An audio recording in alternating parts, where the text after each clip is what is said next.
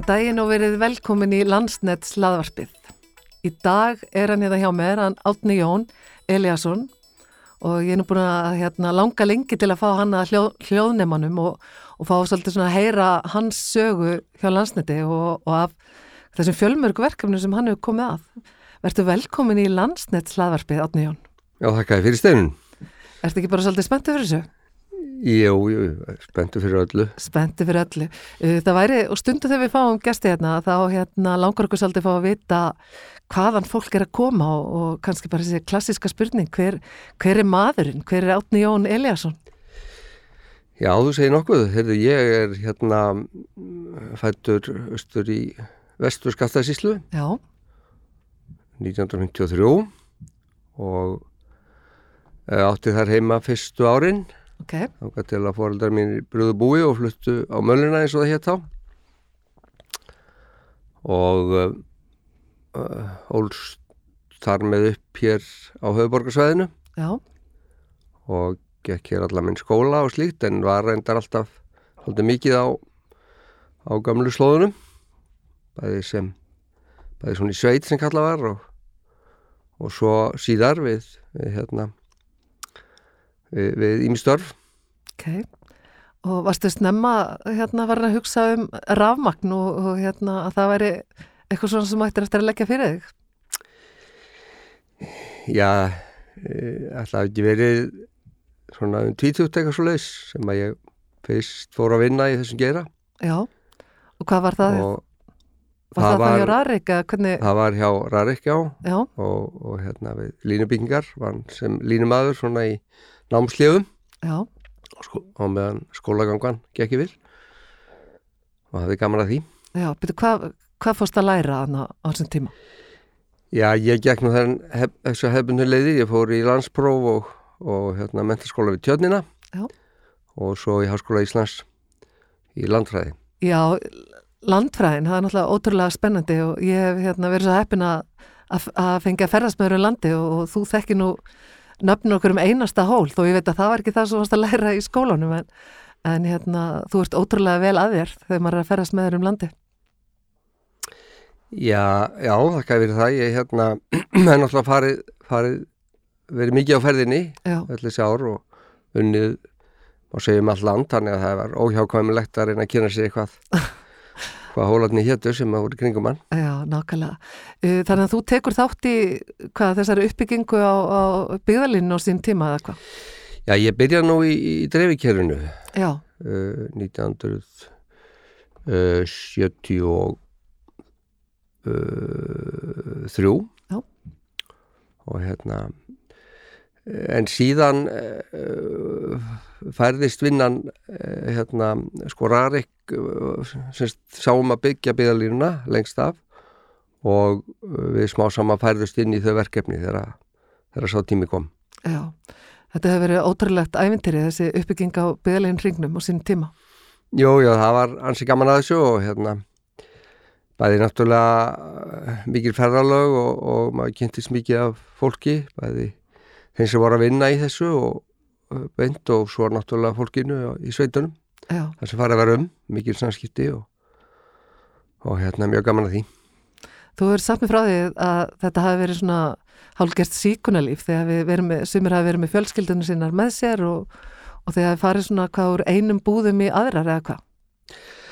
Já, eða sem sagt, réttar sagt við fluttum búðirnar með okkur eftir sem að verkefnum miðaði fram. Já.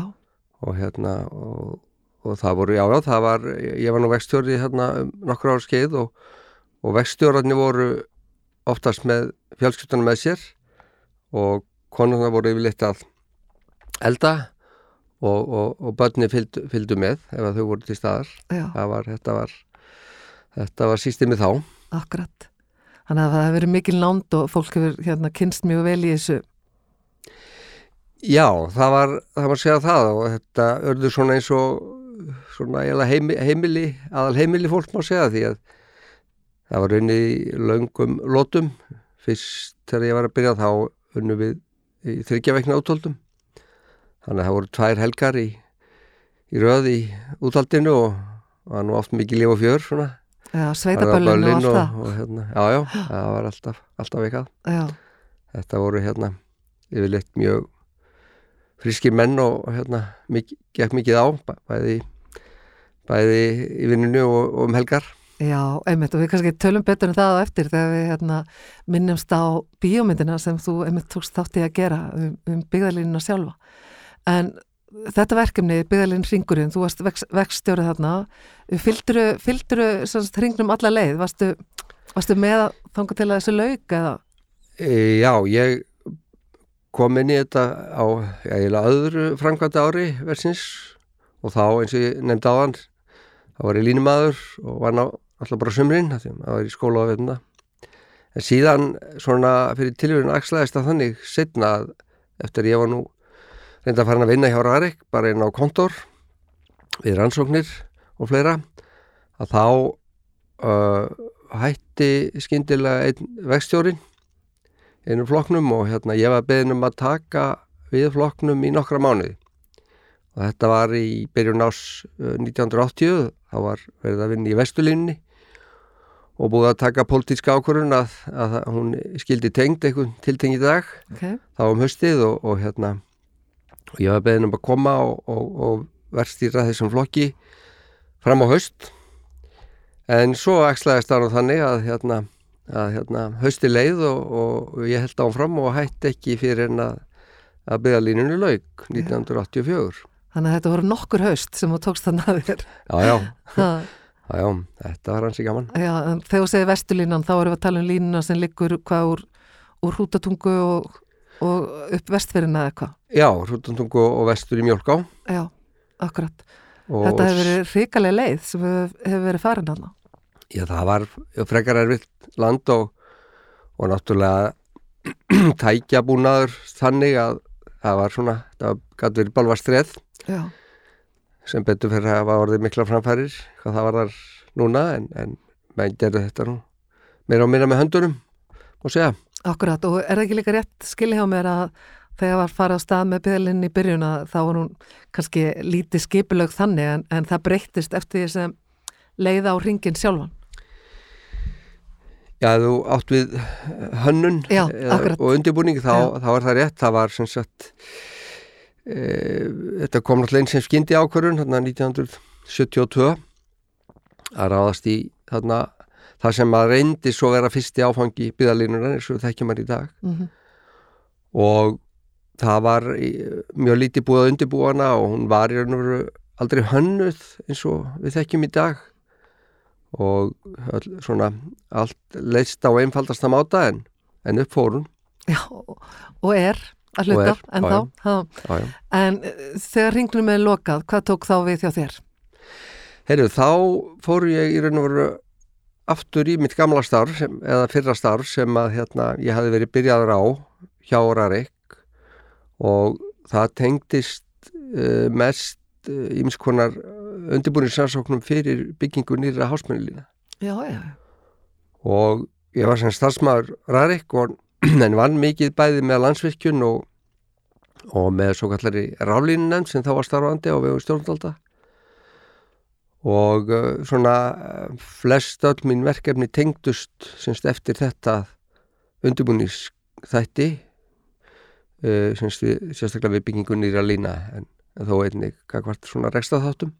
Þegar þú segir undirbúning fyrir línana, erum við þá að tala það var að vera að skoða línu leiðirnar eða? Já, það var náttúrulega leiðavalið, kannski fyrst og fremst og svo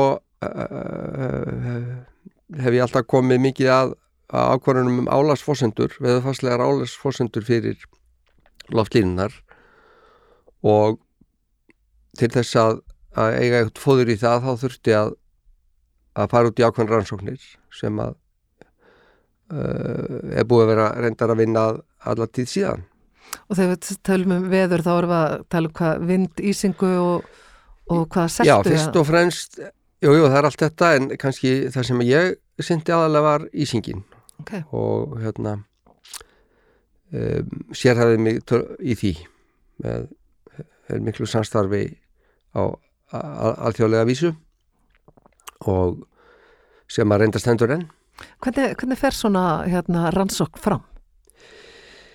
Já, í okkar tilvilli þá var það kannski fyrst og fremst í byrjun að þá var það lögð áherslu á að skrá ísingar tilvik á háspennulínu kerfunni sem þá var uppi og síðan að frumkvæði þessar raflínu nefnda sem myndist á að þá var farið að byggja sérstakar mælistöðvar og fyrsta var byggð 1972 eða sama árið og byrja var á fyrsta áfanga byggðalínunar og síðan búið að reisa margar slíkar stöðvar all land og þar hefur orðið til mikill gagnagrunnur fyrst og fremst sem sagt ísinguna og álagið sem hún veldur á kerfið og afleiðingar en einnig vind, þetta fer saman oftast ísing og vindur og svo fleiri þættir eins og selta og titringur á vírum og fleira.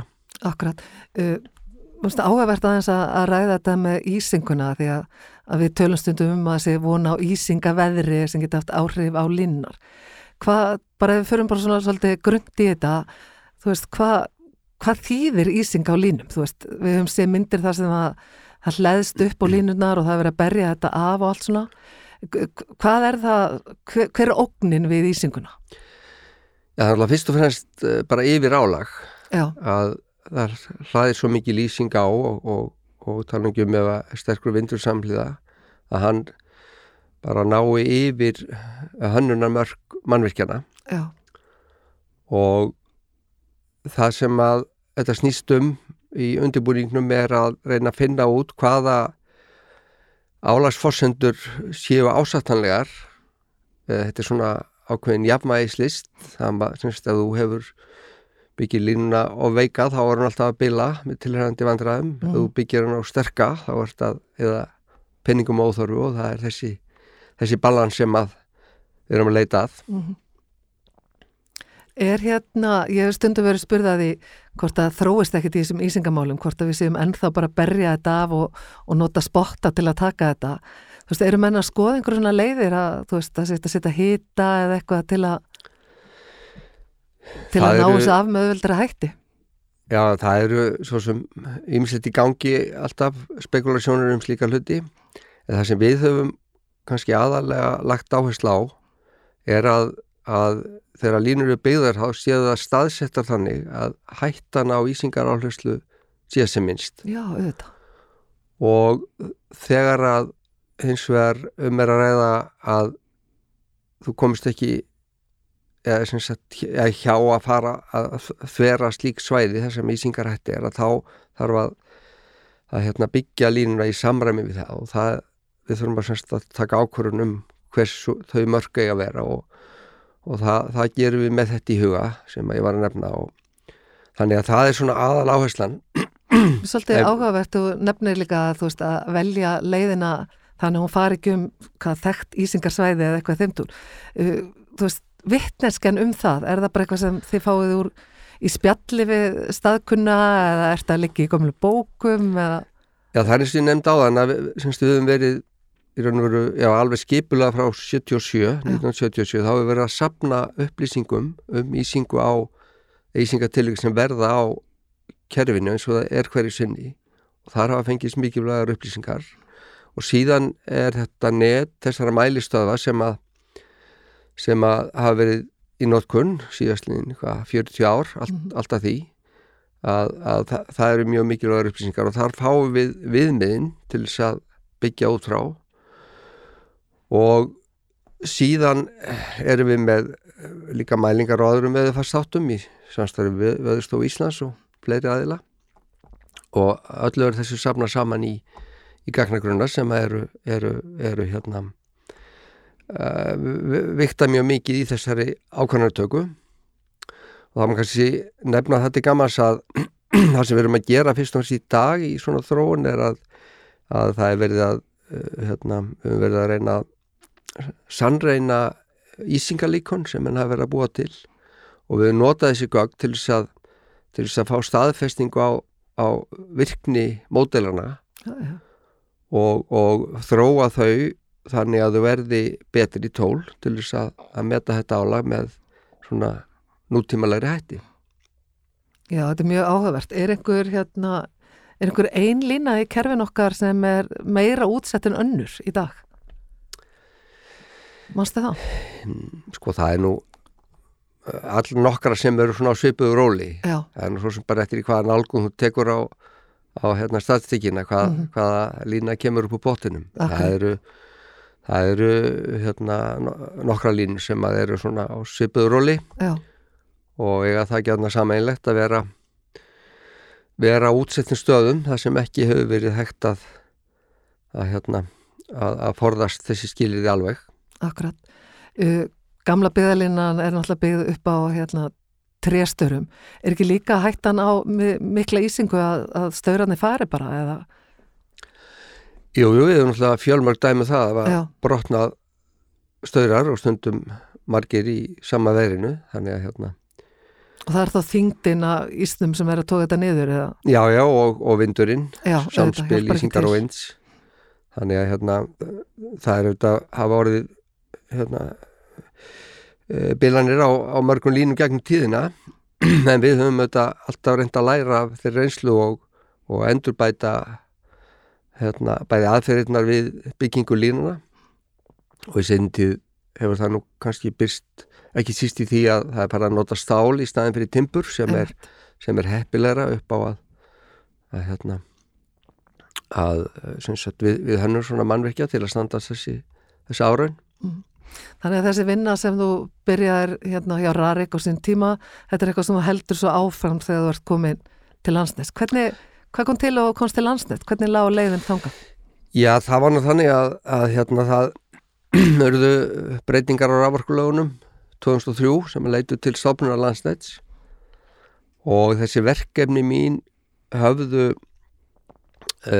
sem höfðu verið hjá Rarik og öðrum dreifiveitum eða orkufyrirtækjum sem að syndu bæði reyndar dreifing og flutningi að þau í raun og veru runnu yfir til Landsnets í takt við hvernig lögin tók á því, þannig að það var nú svona svolítið sjálfgefið að ég eldi þessi verkefni þangað sem þeim var komið saman á eitt stað. Akkurat, en það var ekki bara það eina sem þú hefur verið að gera hjá Landsneti, þú hefur verið þar í líka að ákveða línu leiðir á nýjum línum og taka þátt í því, undirbúningum að því. Já, ég hef sem sagt sjálfur sinnt mikið þessu leiðavali á svona megin leiðum í upphafi eða aðdraganda verkefnuna og svo var ég reyndar eftir ég kom til Landsnets þá sinnti ég eða stýrði undirbúningi háspennu byggingana sem að fólst þá í náttúrulega leiðavalinu og það þurfti að líka að vinna skipulagsmálum, gerði umhverfismat sem að hefur nú orðið sífellt umfangs meira og svo verkhönnun, það fjallundir þetta verksvið. Já. En ég sinnti alltaf með þessum ísingar eða rannsóknar þáttum. Akkurat. Og hefur reynda núna allra sístu árin snúið mér meira að því. Já, nákvæmlega. Mér er svolítið áhugavert þessi þetta val á línulegum.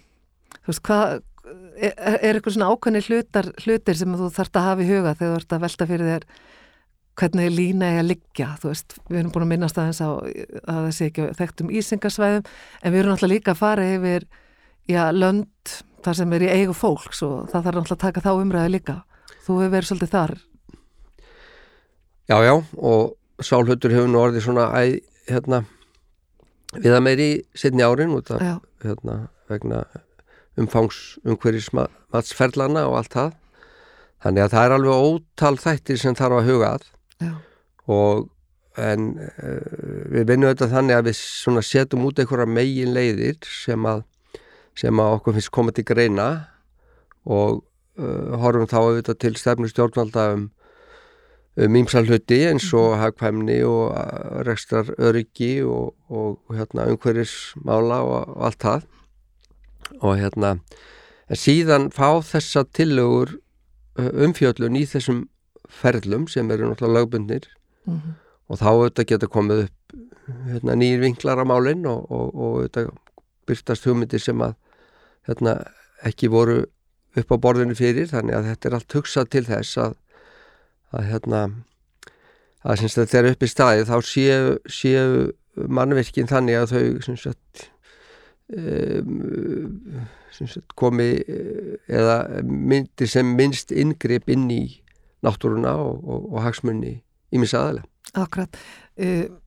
Ég man að einhver saði mér það að þegar byggðalínan var að rísa á sín tíma að þá hafi menn litið þannig á að mastur í landinu væri merkjum, já, eitthvað jákvætt og gott. Umræðan hefur svolítið breyst núna. Við höfum kannski, menn kannski ekki alveg jafn spenntir að fá mastur í lóðuna sína eins og áður fyrir eða hvað. Nei, það er náttúrulega gjörbreytt, bara eðlilega í takt við tíðarandan og allt það. Breytta tíma. Og svo náttúrulega var þetta þannig að þessu fylgdi oft rafvæðing viðkomandi svæða og þannig að ávinningur landeigandana var augljós. Já. Í dag þetta náttúrulega eru við að fást fyrst og næst í flutningskerfi sem að flytja orku á milli svæða og þá sjá menn ekki kannski eins beint haginn. Já, það er alveg hárið. Þó að rafmagnið komið auðvitað eftir þessu kerfi öllu saman. Þetta er eitt samfellt kerfi all land. Já, nákvæmlega. Þú er náttúrulega komið að hönnun og undirbúningi fjölmargra lína og það er kannski ósangert að spyrja þig hvort þú eigir einhverju uppáhaldslínu. Nei, þetta er bara eins og með börnum mann, sko. Það gerir ekki upp á bilið þeirra. Nei, akkurat. En auðvitað voru mismunandi áskorunir í verkefnum, en ég held að sé nú ekki hægt að draga eina sérstaklega út. Þetta er bara orðið allt miklu þyngri en það var af þessum eðlilegu ástæðum sem við fórum yfir á þann. Akkurat. Það er margt breyst og margir ferðlar sem þarf að taka tillit til þegar við verðum að reisa línu. Við erum að tala um hvað að frá ákvörðun að lína sér lögð að byggingu að þetta geti verið alltaf 10-15 árum. Það er náttúrulega mjög misjafnt. Ég man til dæmis að þegar var svona fyrstu hugmyndur þessa eða það sem við höfum talað sem að nýja kynslóð byggðalína, þá heldum ennum kannski að þetta myndi taka svona 5 ár ferlið, undirbúningur og framkvæmd. Akkurat. Ég held að reyndir sé nú þannig að það megi allavega að dobla þann tíma. Já. Akkurat, þú minnist á nýja kynslóð byggðalínu.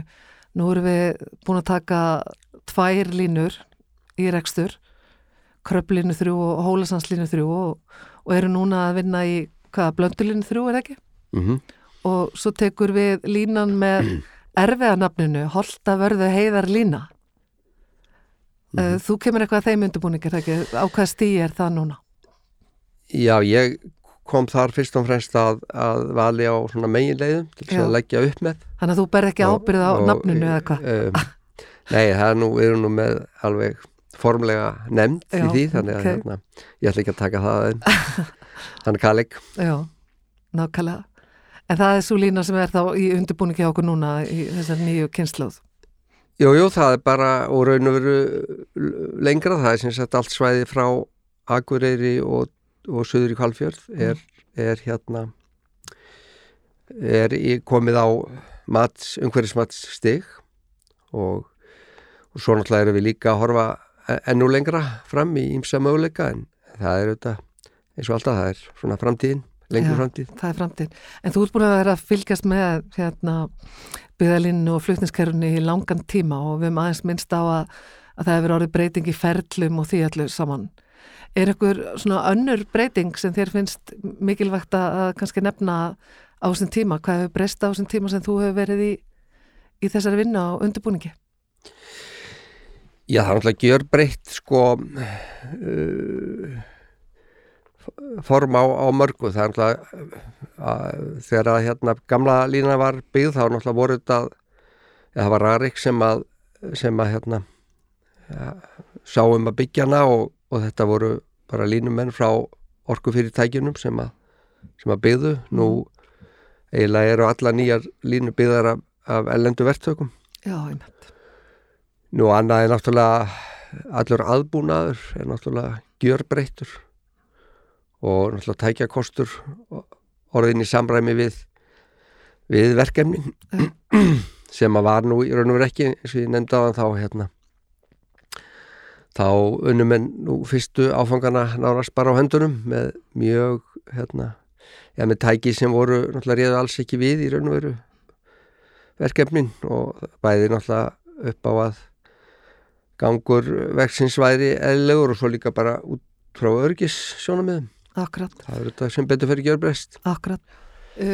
Langar aðeins aftur taka upp Ísingaþráðin, mér finnst þetta ótrúlega spennandi þessar rannsóknir. Þú hefur verið líka í alþjóðlegu samstarfi þar og komið að hlutum, erlendis það ekki? Jú, ég má segja allan tíman starfað talsvert á þessum vettvangi. Það eru fyrst og fyrst tveir vinklar, það er annars vegar samtök sem að ganguðin nafninu Sigre. Já. Og eru svona mjög fjölmenn alþjóðlegu vettvangur þar sem að hverskins tækniþættir varða uppbygging og rekstur flutningskerfa eða raforkukerfa eru undir og ég hef starfað þar lengi og þá fyrst og fremst í þáttun sem að tengjast þessum undirbúningsverkefni sem að ég hef verið að sinna og samt fleirum með þetta. Eru, þú veist, flutningsfyrirtæki annars staðar í heiminum, er allir að díla fyrir svona svipu vandamál? Það er náttúrulega auðvitað mjög misjafnt en það er mjög margir til dæmis að díla við Ísinguna. Já. Og þannig að hún hefur verið mjög til umfjöllunar á þessu vettvangi. Ég hef líka starfað í á öðru vettvangi sem að heitir Ívæs.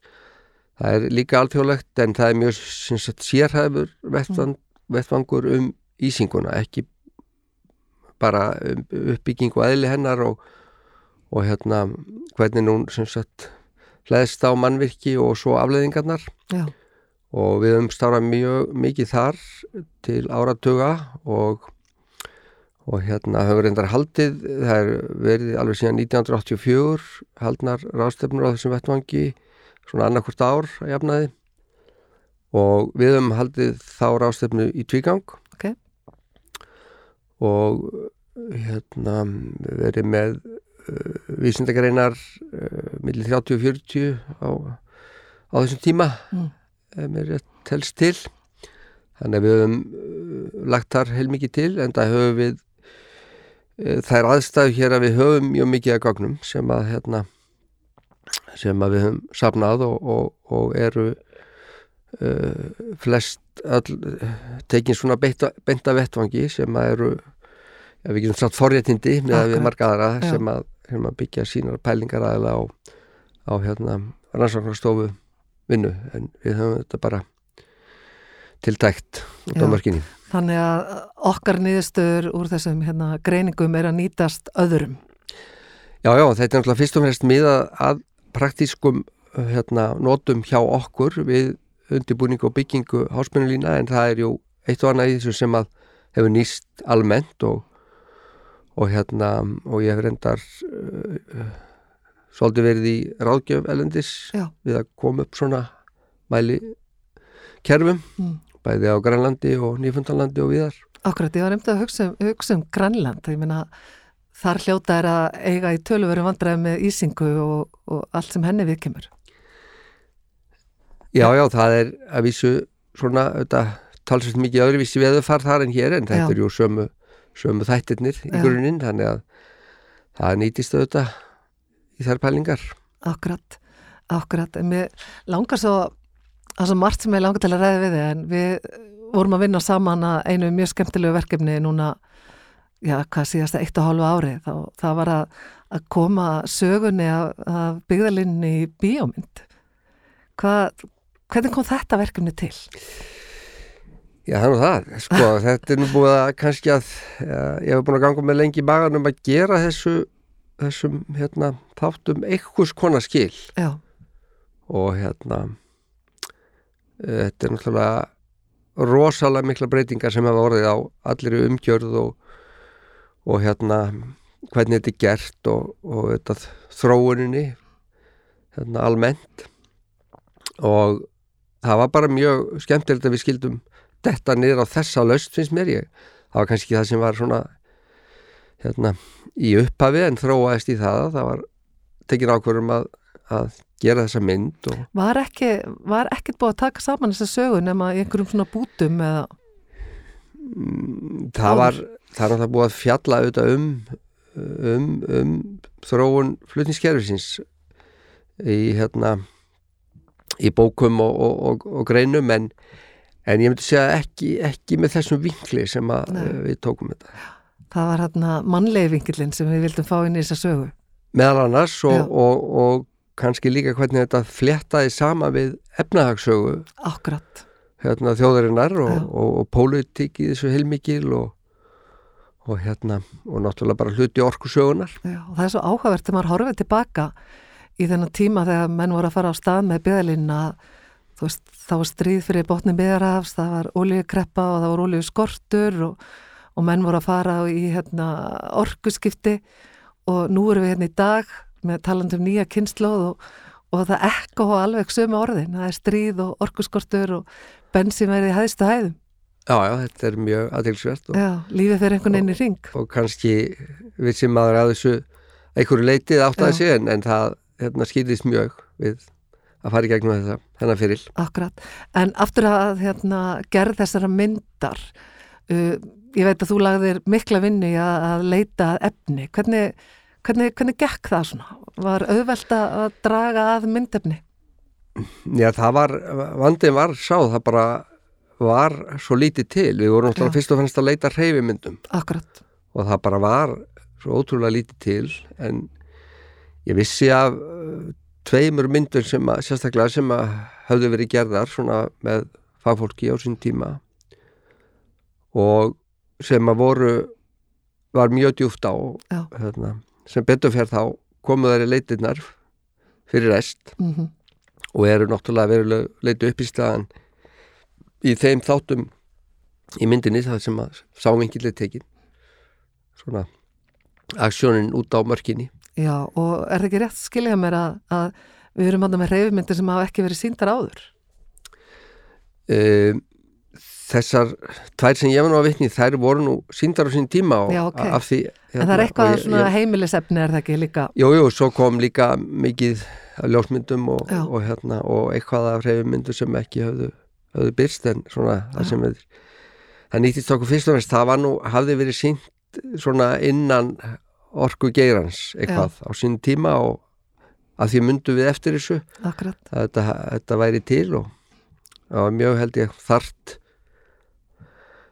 verk að finna þetta og háð myndinni, þetta sé bara til þetta efni. En þú varst ekki bara að leita myndefni, þú þurftir að rifja upp sögur og hugsa viðmælendur í myndina.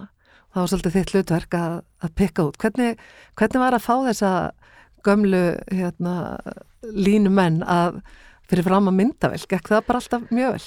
Já, þetta voru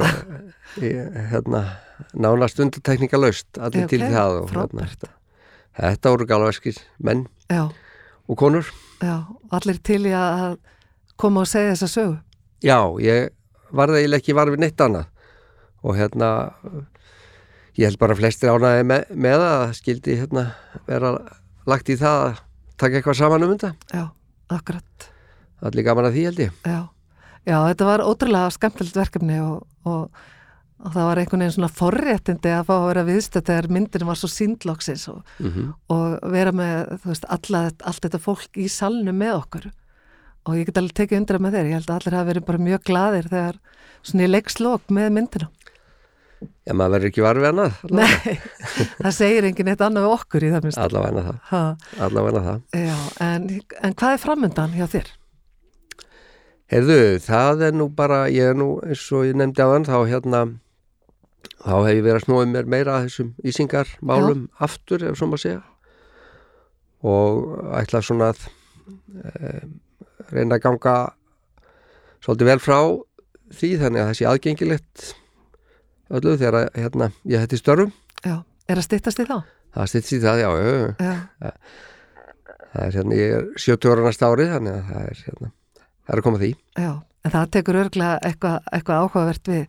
Ég hef heyrt í flegt að þú hefur komið sko víða við á ferlinum. Þá vorum við ekki að tala bara það sem tekist rafmagni. Þú varst í sveitarstjórn og fréttaritari RÚV á Suðurlandi og eitthvað þeimtur. Já, þetta fréttaritararstarf var nú ekki stórkostlegt en jú, ég var í sveitarstjórnumálum. Ég bjó á Kirkjubæðarklaustri í allmörg ár og lendi þar inn í sveitarstjórnar ringiðinni og var þar í svona viðláðandi í 4 kjörtímabil, aðalfulltrúi í 3 og svo oddviti í 9 ár, ef maður rétt. Já, þannig að þú hefur skilningin á þegar þú ert í samtölinu við sveitarstjórnarfólki, hefur verið beggja megin við borðið. Jú, maður náttúrulega var hinum við borðið, ef svo maður segja það, og kannski hafið þá eitthvað breiðari sín á pakkan allan fyrir vikið, vonandi. Nákvæmlega. En Árni, já, það fyrir að styttast í þessi spjalli okkar og þetta búið að vera ótrúlega áhugavert og skemmtilegt. En mér hefði langað svo að fá sko uppbórslínuna eina en þú kannski kvíslar henni að mér einhvers staðar í við kaffivélina. En bara 1000 takkir fyrir að koma í Landsnet hlaðvarpið. Það var ótrúlega gaman að taka spjallið. Já, takk fyrir að bjóða mér.